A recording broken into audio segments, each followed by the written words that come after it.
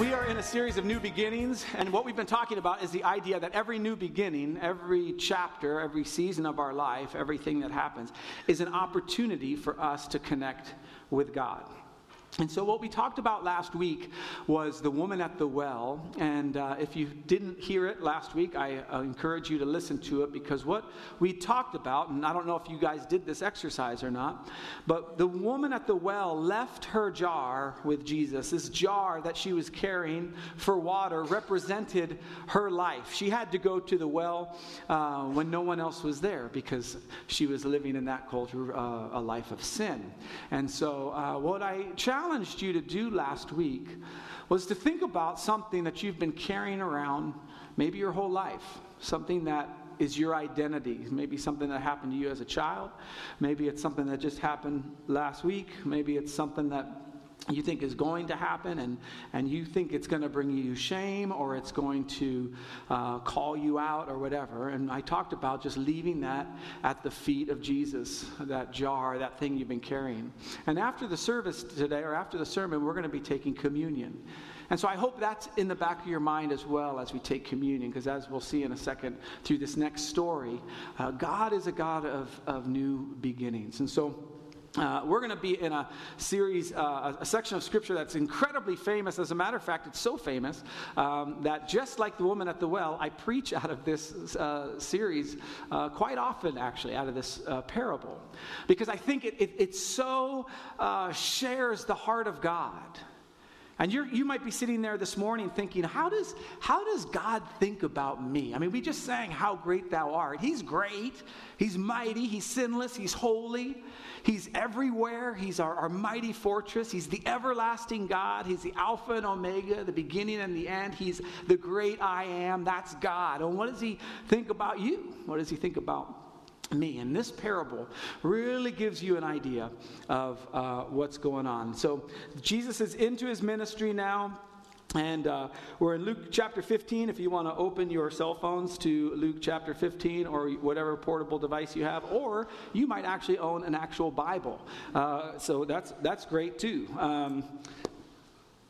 Here's what he says. Now the tax collectors and sinners were all gathering around to hear Jesus. Now this is a big deal, and if you were reading Luke for the first time when Luke wrote it, you already know that Jesus was accused of being a drunkard. He was accused of being a sinner because he hung out with the people that the religious people wouldn't hang out with.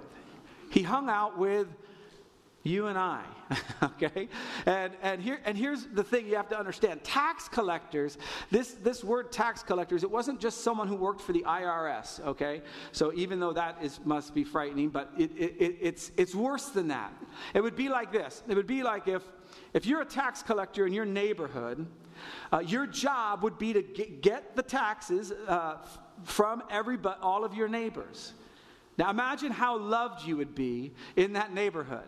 Right? You go, you knock on the door, and you're like, hey, it's Joe from the next door. I need $1,000 for your taxes. And that person, that tax collector, was a Jew, and so it was as though someone was turning on their own people. And furthermore, what they do is Caesar would say, look, for every person, I want $800, let's say. And whatever you get extra, that's yours. So they were very wealthy. And so they were hated and they were wealthy. And so Jesus was hanging out with them and sinners. But the Pharisees and the teachers of the law muttered, this man welcomes sinners and eats with them. Now Jesus, because he knows the hearts of men, started kind of poking them and saying, well, let me tell you a few stories. And he talks about the kingdom of God and what is it like? What is it like to have a relationship with God, and what does God think about you? And he talks about, losing things and then finding things, and he's trying to get this point across, that God is different than your religious institution is portraying him. And so in Luke chapter 15, verse 11, he says this, there was a man who had 2 sons. The younger one said to his father, Father, give me my share of the estate. This was so disrespectful in this culture. So in this culture, basically what he's saying is, I can't wait for you to die. I knew somebody one time And this was a long time ago. And they were telling me about their financial situation. And it was very dire because they had kind of gotten into a lot of debt, consumer debt.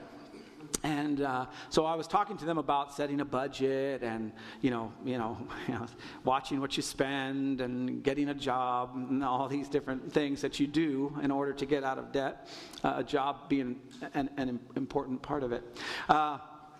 And here's what the guy says to me. Oh, it'll be fine. We're just waiting for my mom to die, right? So it actually happens in real life that people, have the same thing, that just waiting for someone to die. That's a horrible financial plan, by the way, because once they hear you say that or find out, you're no longer in the will, okay? So it's just as a note. And so this is what he says. He says, I want my share now. I want it to be as though you're dead. Now, in this culture, it wouldn't be like the guy just writes him a check.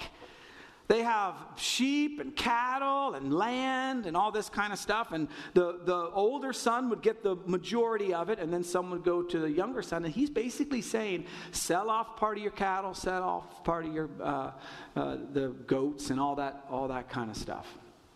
And so it's very disrespectful. So when Jesus is telling the Pharisees this story, this parable, they're like, what a jerk that kid is.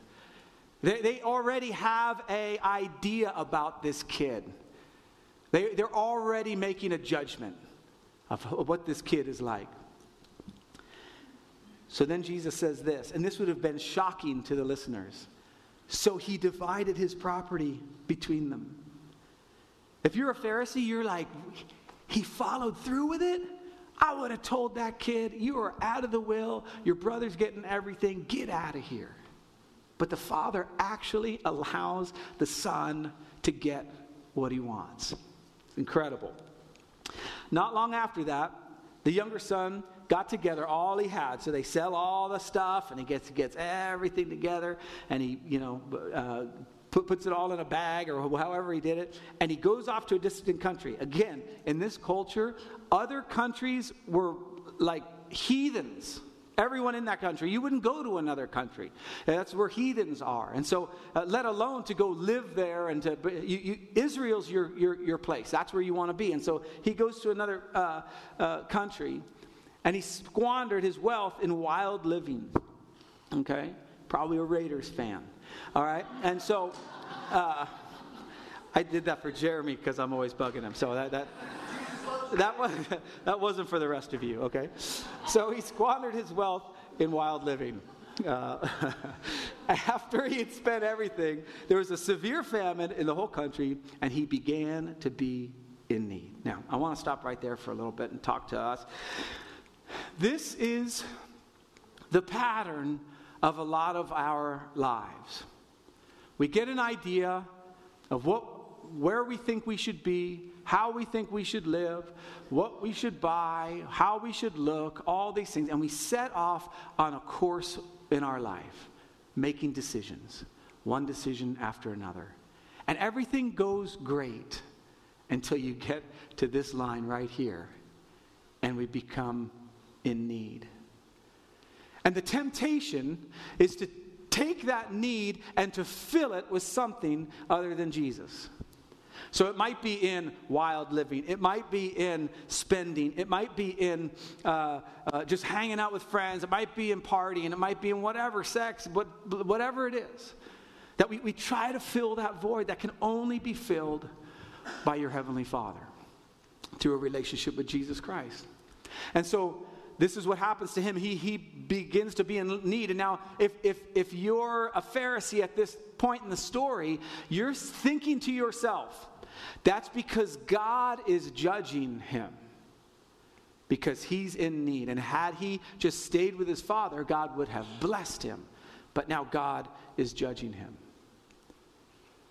When we get into a time of need, that does not necessarily mean God is judging us. It just means the normal course of our life has played itself out, and God has allowed it to work that way. And so if you're in a place right now where you're like, man, John, if you saw my life, if you knew what I was into, if you knew my past, I'm here to tell you your Heavenly Father is the answer to that need. And so he begins to be in need. So this is what he does, and this is horrifying to the Pharisees.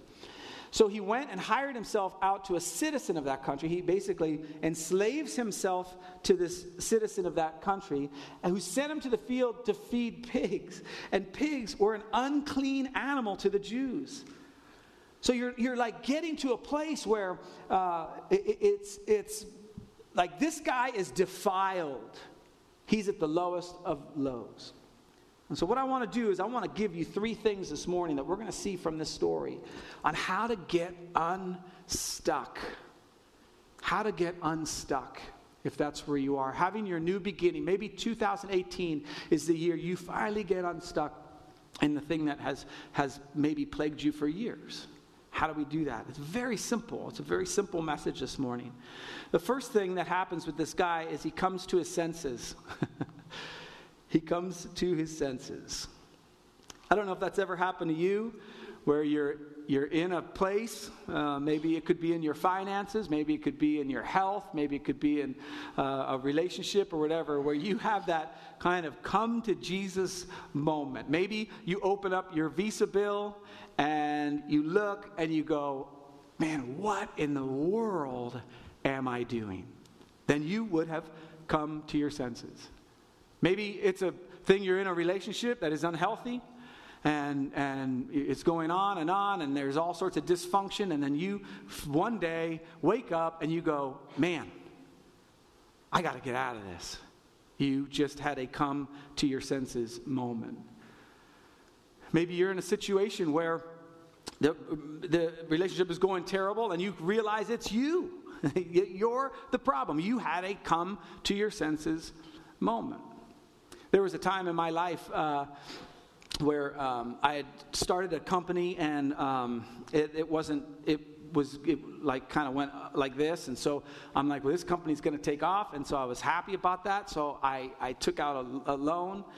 I say took out a loan. I actually purchased everything on a credit card, so it was kind of taking out a loan.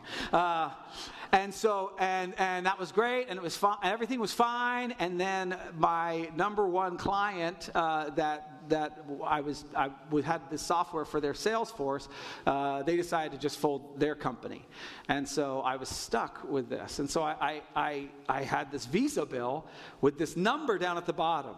And I remember where I was when I finally, because I wouldn't open them, I just, because that's how you make debt go away. And so finally I'm like, okay, what, I just make the minimum payment. And I'm like, okay, what's the number? What's the number? And I open it up and I look down. And then when I woke up 2 days later, no. So I had the number. So here's the first thing we have to do. When we come to our senses, we got to own your spot. Own it. Where are you? Don't avoid it. Don't sweep it under the rug. Don't tell me all the things you're not doing. Tell me what you're doing. This is what my sister says to me all the time. I'm like, every time I talk to her, I'm like, well, I'm not doing this. I'm not. She's like, don't tell me what you're not doing. Tell me what you're doing. Own your spot. Do you have a problem spending? It's good for you to know. Dr. Phil says it this way. How's that working out for you? You ever seen him? And so own it. Own it. It might be that you look in the mirror one day and go, man, all my relationships end tragically. What's the common denominator? I think it's me. You just owned your spot. Maybe you're making excuses for, where you should be farther along in life, and you should be, taking care of this and that, and maybe it's you. Maybe you have to own the fact that you have an addiction. And it's not until you own that fact that you say, man, I've got a problem, that you can move forward. And so that's what happens to this guy. He comes to his senses. And watch what he does. He says, when he came to his senses, he said, how many of my father's hired servants have food to spare, and yet here I am starving to death? Like he realizes, this is not working for me. Do you have an area in your life that isn't working right now? Own it. Own it. Jesus says it this way. He wants to bring things into the light. He says, the things that are whispered to you will be shouted from the rooftops. This is the way Jesus operates. He would rather have you out in the open with it than in isolation, because isolation, as we were talking about at men's breakfast yesterday, is the key, is the devil's playground when you're by yourself in your shame. And so you just own your spot. And then here's what he says. He identifies how good his Father is. He says, my Father, he takes care of his servants. Like they've got food to spare. I'm starving to death. Here's the second thing he does. I will set out to go back. I will set out to go back. See, it's not just enough to own your spot, because that's great, you know where you're at, but it doesn't get you to where God wants you to be. And so when you own it, that's healthy. You know, it's kind of like we talked about last week. I would rather have a doctor that says that bulge in your back is a cancerous tumor and you've got 6 months to live than one that says, no, I think that's just a muscle. Go run along, because they can't they don't have the guts to tell you the truth. Well, God has the guts to tell you the truth. And so he says, I will go back, and that's great. The second thing is to have a strategy. Own your spot, have a strategy. Okay? Here's what he says. I'll set out and go back to my Father and say to him, Father, I have sinned against heaven and against you. This strategy has to be in humility. And so you own your spot, and you say, look, this is where I'm at.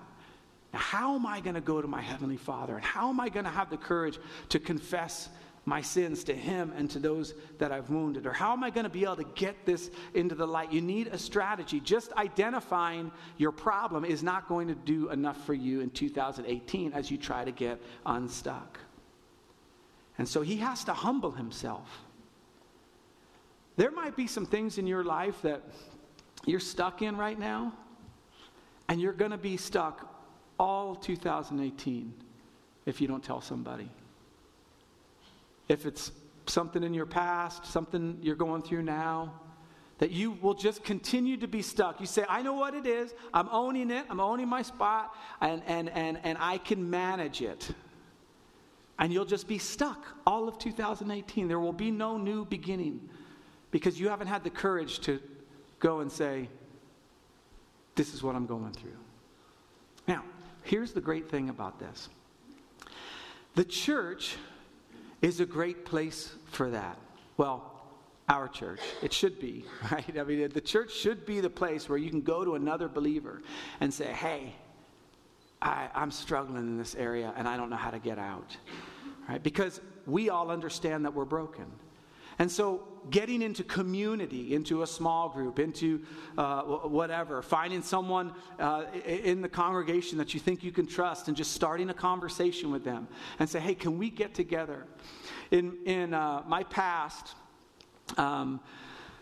when my daughter, Audrey, who's 23 now, back when she was just a baby, the internet was out, just had come out, and I was struggling with pornography. And it was just a struggle for me.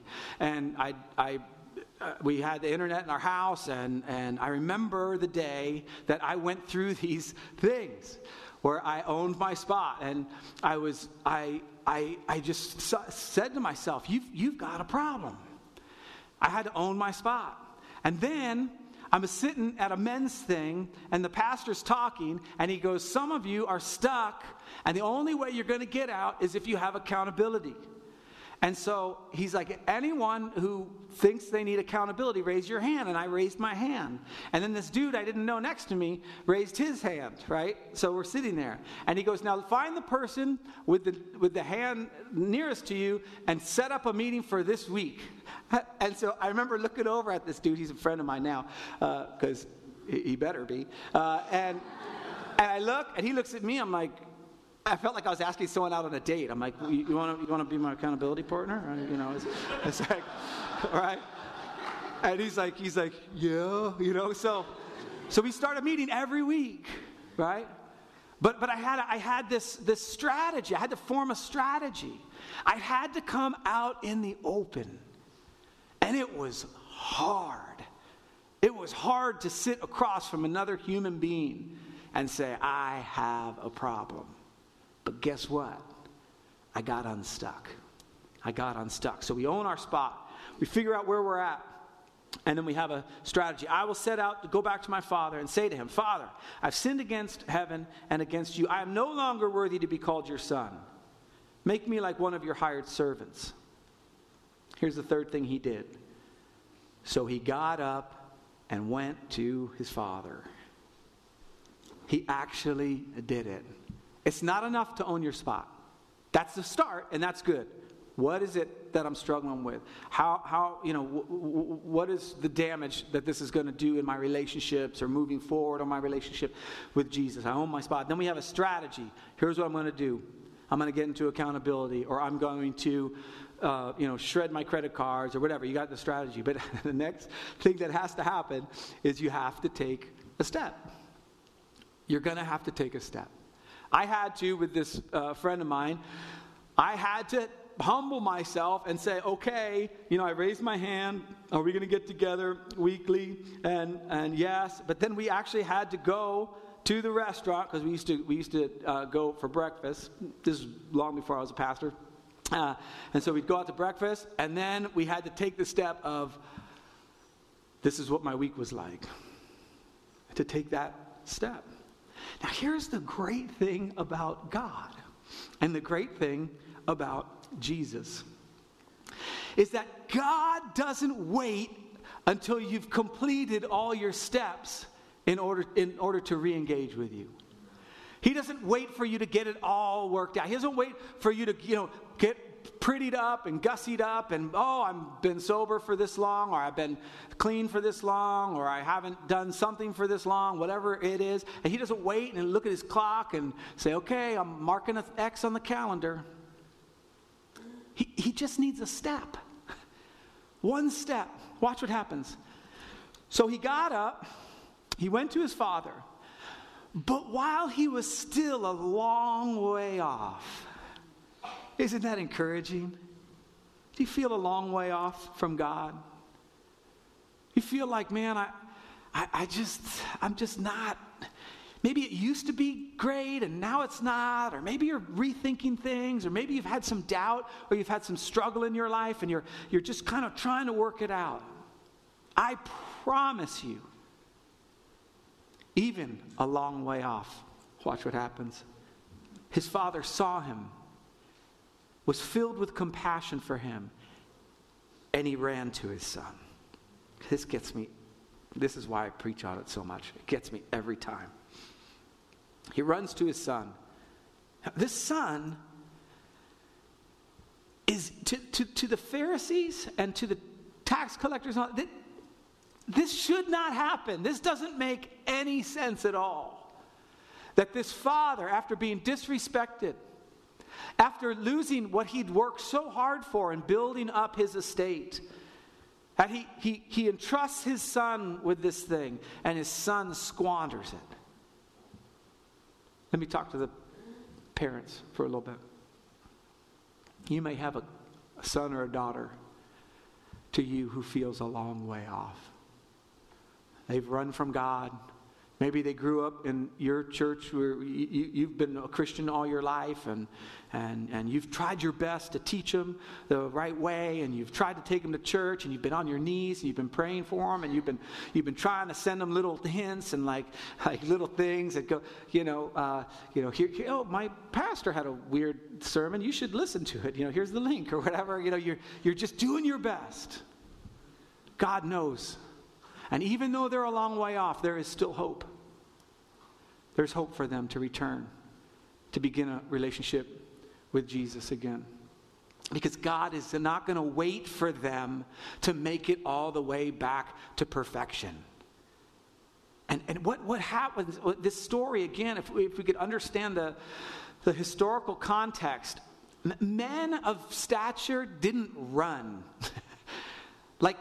It was to run was kind of, You wouldn't do that. You were in a robe. You'd have to pull up your robe and like get it all. It was just kind of humiliating. And he sees his son a long way off. And he says, bump it. I don't care. I'm going to go to him.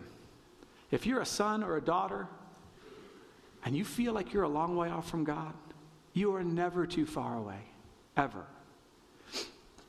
He ran to his son. He threw his arms around him and kissed him. The son starts his speech that he'd rehearsed probably all the way there. Son says, Father, I've sinned against heaven and against you.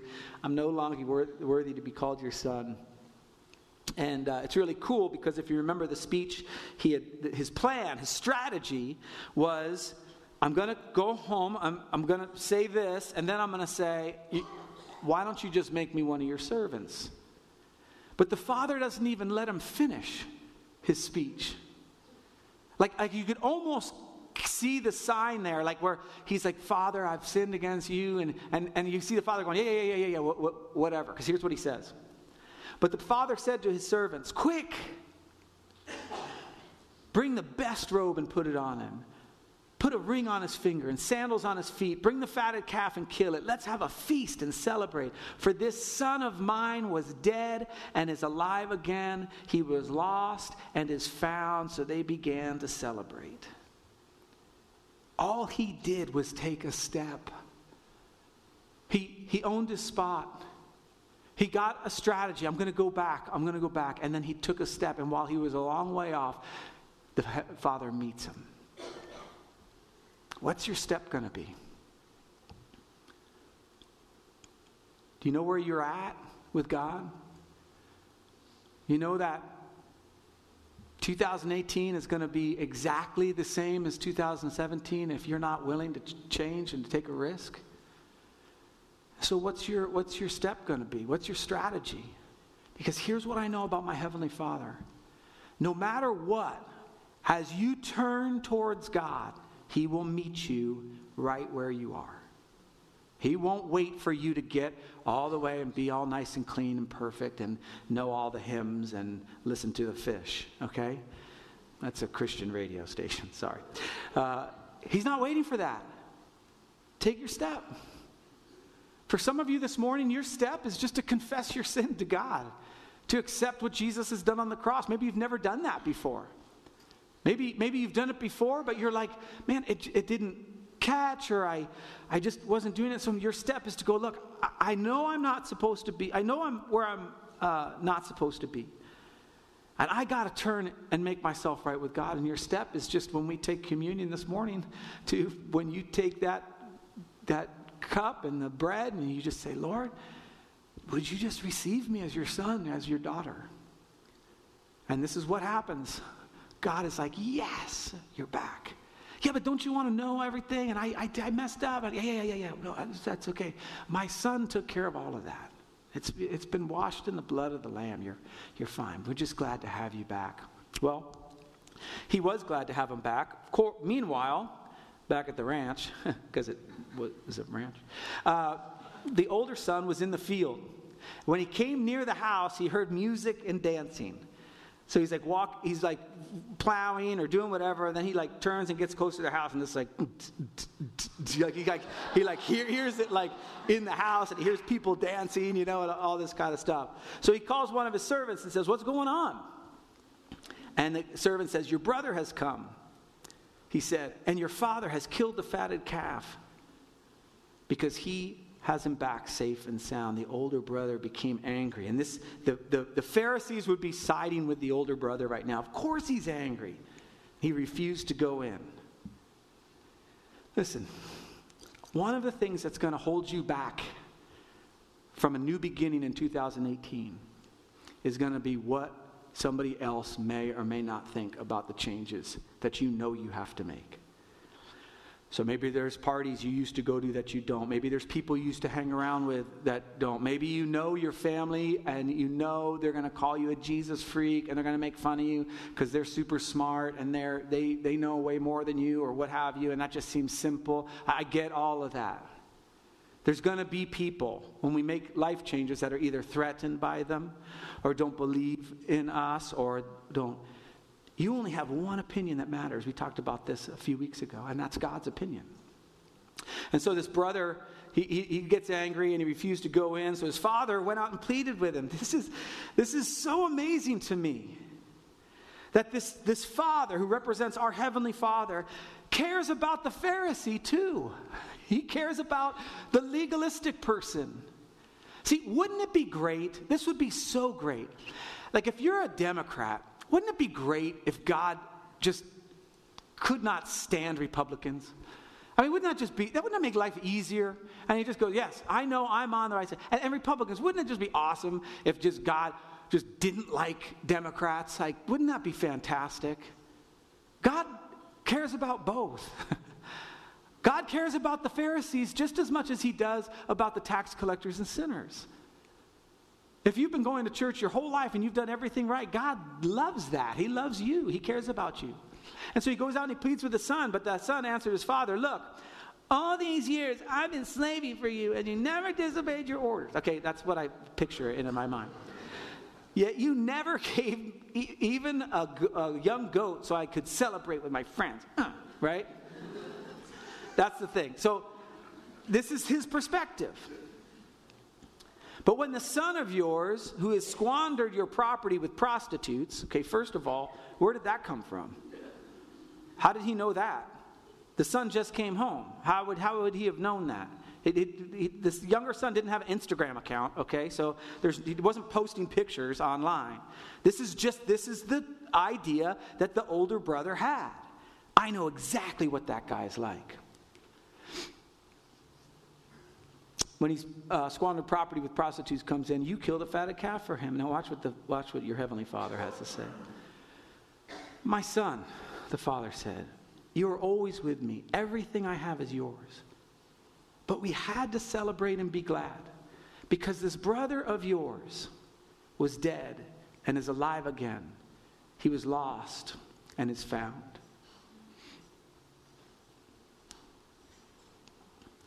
Do you know what God wants for you for 2018?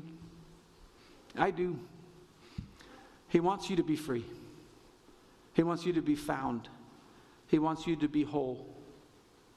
He wants you to see him in all sorts of new ways that you never thought possible. He wants you to experience him in a deep way in 2018. He wants to talk to you. He wants to guide you and direct you. He wants to free you from bitterness. He wants to have you operate in joy and forgiveness and peace. But we can't do that until we own our spot and say, okay, this is where I am at. This is the honest truth about myself. And then find a strategy, and it usually involves somebody else. And confession and going, okay, I need help. I can't do this on my own. The Bible... being a Christian by yourself is completely foreign to the Bible. The Bible wouldn't even know what to do with that, of just owning your faith and having it be yours and you just kind of go to church and listen and go. There's no, that isn't described in the Bible anywhere. We get their strategy and then you're going to have to take a step.